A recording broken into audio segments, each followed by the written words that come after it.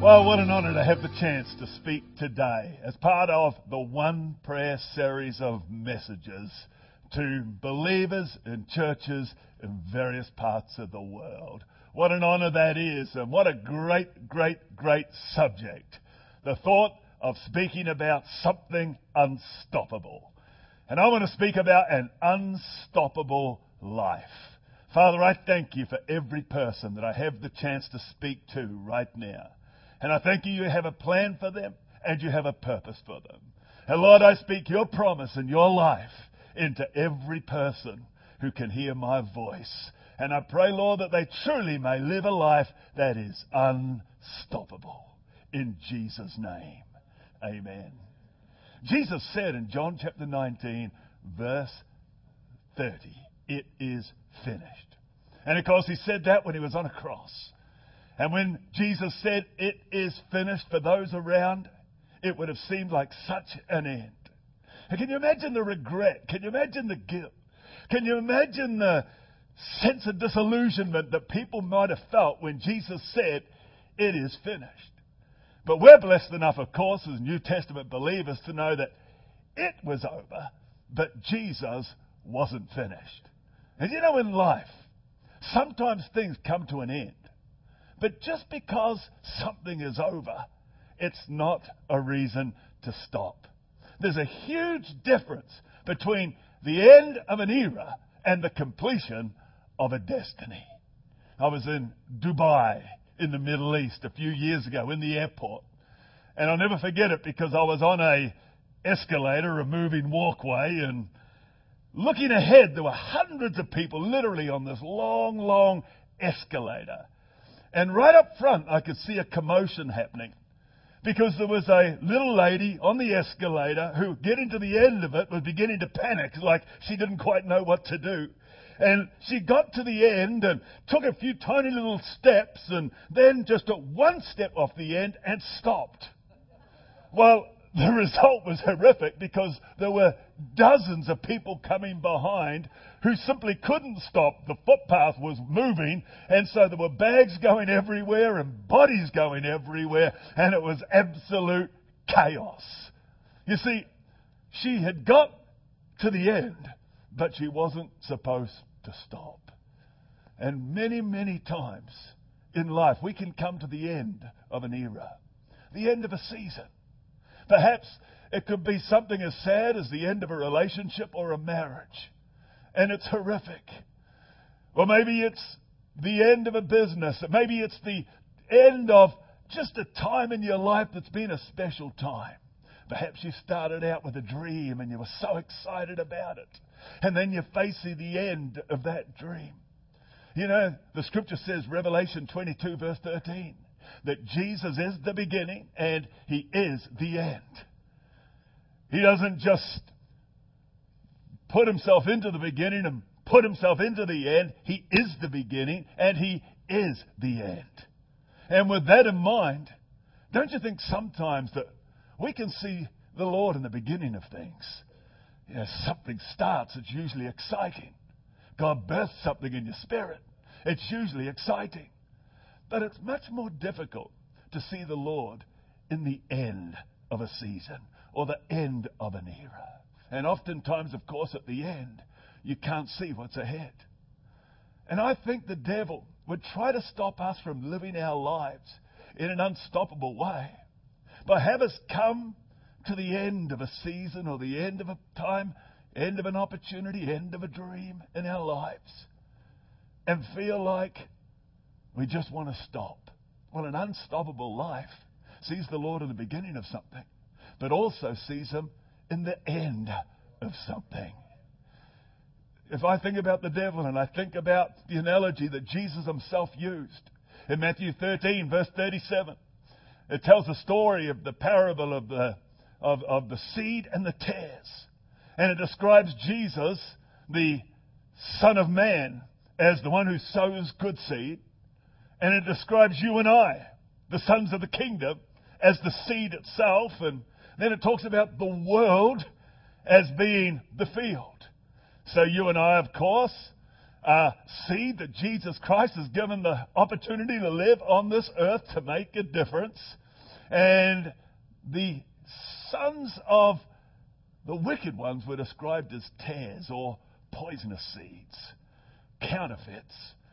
And it tells us that the enemy sows the tares, but listen to this. It says the harvest is the end of the age. So the end game is what the enemy is concerned about. And don't you think that not only is that true in the big things of eternity, but even in seasons of life, the enemy would love to park himself on the end of something and do so in a way that robs you from moving on into whatever God has ahead for you. But if I could say it one more time, the end of an era is not the completion of your destiny. Just because something's over, it's not time to stop. Can I encourage you to think about your own life and your own circumstance? And think about perhaps something that has come to an end? Maybe you don't have to think very difficult, or very hard rather, because you know that something you've just held on to so long and with such faith has come to an end. You wonder where God's gone in all of this. I think of a young guy in our church who, he's on our team, he's on our staff, and he's got such potential and such a future. And his family also is in our church. Just a few months ago, his father came to me after a leadership night on a Thursday night and was teasing me about our football, rugby, real man's football. And it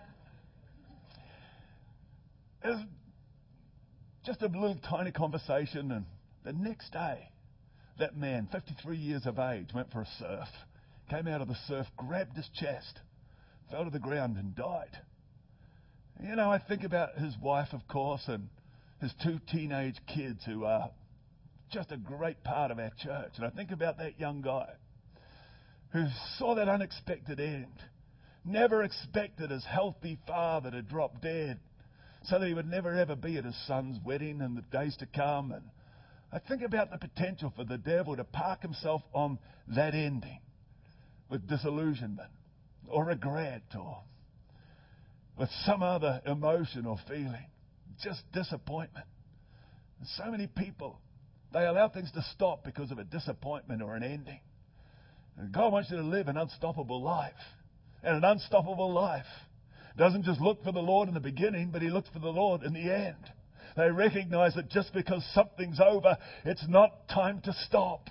They have this sense that God is God, He is Lord, He's in charge of my life, and as long as there's life, there's hope, and they have a sense of determination that they're going to stand up and be all that God's called them to be, and nothing is going to stop them in Jesus' name. You know, regret is one of the biggest seeds that the enemy uses. And it's described in the dictionary as pain of mind over something that may have happened. Something that perhaps you wished had happened. Pain of mind, torture. It's just one of those emotions that can get on the end of something. Hebrews 15, Hebrews 3, verse 14 says this, and I think it's an awesome scripture. It says, we are partakers of Christ if the scripture says, we hold the beginning of our confidence steadfast all the way to the end. See, it's so easy to start out in life, in a new season, with a dream, with a pioneer spirit, and to be so confident about what's ahead of you. But the Bible says that we're to hold the beginning of our confidence steadfast all the way to the end. And that's where, sadly, the enemy can park himself into something, have you living, so that rather than hold that confidence, you allow your confidence to be dented. Philippians chapter 1 verse 6 says, he who begun a good work in you will complete it till the day of Jesus Christ. So don't allow the end of an era to mark the completion of your destiny in your own mind or your own spirit. Because it's not over till it's over. It's not over till the barren woman sings. And that's what the scripture says she's going to do. Oh, sing, oh barren woman. Are you with me, friends? It is not over until the barren woman sings. What a great thought that is. So, 3 things I would encourage you to do when you face the end of anything. Remembering that Jesus is the beginning and He is the end. And the first is, always believe the best for the future. The best is yet to come. Believe the best for the future. Do you know Jeremiah 29? It's talking about God's people who were in captivity. They find themselves in Babylon. All their dreams were in Jerusalem. They find themselves in Babylon. And when they find themselves there, it seems like all of those dreams have come to an end. Jeremiah chapter 29, listen to it. Verse 11 is a verse that so many people know so well.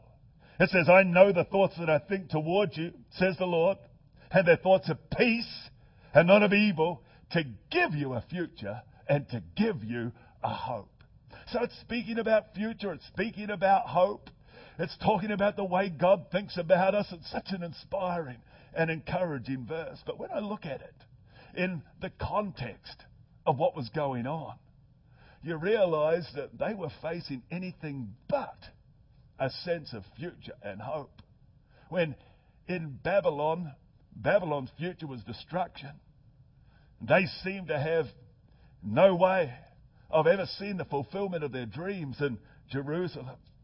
And in that environment, the prophet Jeremiah sends a letter. And listen to what he says. It's the word of the Lord. Verse 4, Jeremiah 29. Thus says the Lord of hosts, the God of Israel, to all who were carried away captive, whom I have caused to be carried away from Jerusalem to Babylon, listen to it, build houses and dwell in them. Well, to me, the idea of building a house is not just thinking now and narrow, it's thinking about the future. So, even though it was the end, it seemed to their dream, the word of the Lord was, keep living, build houses, goes on, plant gardens, and eat their fruit. You don't plant a garden just thinking of now. The harvest is in the future. And it says plant gardens and eat their fruit. So think future, think future. Don't stop. It goes on, says, take wives and beget sons and daughters, and take wives for your sons, and give your daughters to husbands, so that they may bear sons and daughters, that you may be increased there and not diminished. So, build houses, plant gardens, get married, have children, believe for grandchildren. Think future, think future, think future, think future, because I know the thoughts that I think towards you, and they're thoughts of peace and not of evil, to give you a God-given future and to give you a God-given hope. Can you say amen? Praise God. So, one prayer, churches. What an incredible, blessed concept. The idea of us all gathering around one prayer is. If I could remind you one more time that my prayer is that you can live an unstoppable life. And an unstoppable life believes the best for the future. No matter what we see with our eyes, He who began a good work in you will complete it till the day of Jesus Christ. Second, talk to the future. One of the great things about being alive in 2010 is you can speak out loud, driving your car on your own. There was a day when people thought you were crazy if you were doing that, but now you could be on the phone. But listen, just talk to your future. The psalmist, surely goodness and mercy shall follow me all the days of my life. Surely goodness and mercy shall follow me. Surely goodness and mercy shall follow me. He's speaking to his God-given future. I love Psalm 45. Listen to Psalm 45, verse 1, where the psalmist says, my heart overflows with a good theme, which of course in itself to me is a great thought, that the story of our life is being set by the theme of our heart, not by a one-off tragedy, not by a disappointment, not by the end of a season. No, it's our heart's theme that determines the story of our lives. My heart overflows with a good theme. And he goes on and says, I write my composition to the King. And listen to it. In this wedding psalm, this wedding song, it says, my tongue is the pen of a ready writer. And so is yours. And so is mine. Our tongue is the pen of a ready writer. Rather than speak defeat and negativity that come out of the disappointment of a sadness or an end, let's talk to the future. Surely goodness and mercy shall follow me all the days of my life. My tongue is the pen of a ready writer. Just, last year, I came to the end of a season in ministry. I mean, God's, by His grace, blessed us, and I've got lots to do and lots to look after. And at Hillsong Church, obviously, we have a great church at home with 4 campuses and another 14 what we call extension services. And then around the world, we've got other campuses. And it's not as though I don't have lots to do. But I also was overseeing the movement, the denomination that we're a part of in Australia, which is a relatively big movement. It's got 1,100-1,200 churches. And I just really felt that season of my life was coming to an end, which, looking back now, it was obvious. So I finished my time. They said goodbye, honoured me, and it was nice. And it was almost like you could see, though. It was almost like you could physically see the heads of people just go from looking to me as leader, to looking at the guy who has taken on that role. And I went to bed that night just for a moment and thought to myself, what have I done? And it was the end of an era. But as soon as I began to talk to the future, I woke up and I just started to think about the future and believe the best for the future and talk to the future. So I built my own spirit because it was the end of an era. But it's anything but the completion of my destiny. The best is yet to come. I don't want to live my life as long as I've got breath where I'm looking back at a better day, at yesteryear, at the good old days. I don't want to build a church that when we look back at those good old days remember when God was using the Hillsong music and it was going around? I don't want to be looking back at anything. I am committed to the future. And I thank God with a commitment to the future that you can step up, not living out of the disappointment of anything in your life that has come to a sad end or an abrupt end. Maybe it was a bankruptcy. Maybe it was the end of a relationship or a partnership. Perhaps it's some other thing. All I know is that if we're looking ahead, we've got plenty of expectation for what's right in front of us. And we are called to live unstoppable lives in Jesus' name. And number three, you have to commit to the future. You have to commit to it. And as long as we're trying to hold on to something which has come to an end, we're not committing to the future. When our children were small, I remember one time we had this smell in the house, which wasn't that unusual. I've got two boys and a little girl, and with the boys in particular, odd smells in the house weren't unusual. But this particular smell was just horrific. I mean, horrific. And it got worse, and it got worse, and it got worse. Until eventually my wife set me on a mission to work out where the smell was coming from. We couldn't work out where it was coming from. And so I began to sniff my way around the house, and it sort of led me toward the laundry, and I went into the laundry, and in there it was just so pungent, and it pretty well led me straight to the washing machine. And so I got to the washing machine and opened the lid and expected to find something awful in there, but felt around and there's nothing that I could feel in the washing machine. So walked away a bit, but it was no doubt about it, that's where it was coming from. So eventually I go back to the washing machine and, well, I got the whole thing and just moved it out of the way like this. And having moved it out of the way, sure enough, there was the deadest, smelliest mouse you have ever seen. I mean, this mouse was so dead that it was part skeleton, part flesh, but there were maggots all over it. Where there once was an eye socket, now there was just a maggot coming out of that spot. And the whole thing was like just moving on the ground almost. It was like this wriggling, writhing, maggoty mess. If you can just imagine this wriggling, writhing, maggoty mess. That's what I looked at. And I'm terrible at times like that. I mean, instantly I start to dry heave. So I'm like that. And I didn't quite know what to do. And then God gave me a word of wisdom. I called over my oldest son, Joel. And I said, Joel, I'll give you $2 if you get rid of that thing. And it was gone just like that. Incredible. But you know, sometimes we just have to come to grips with the fact that a season or a period in our life is dead.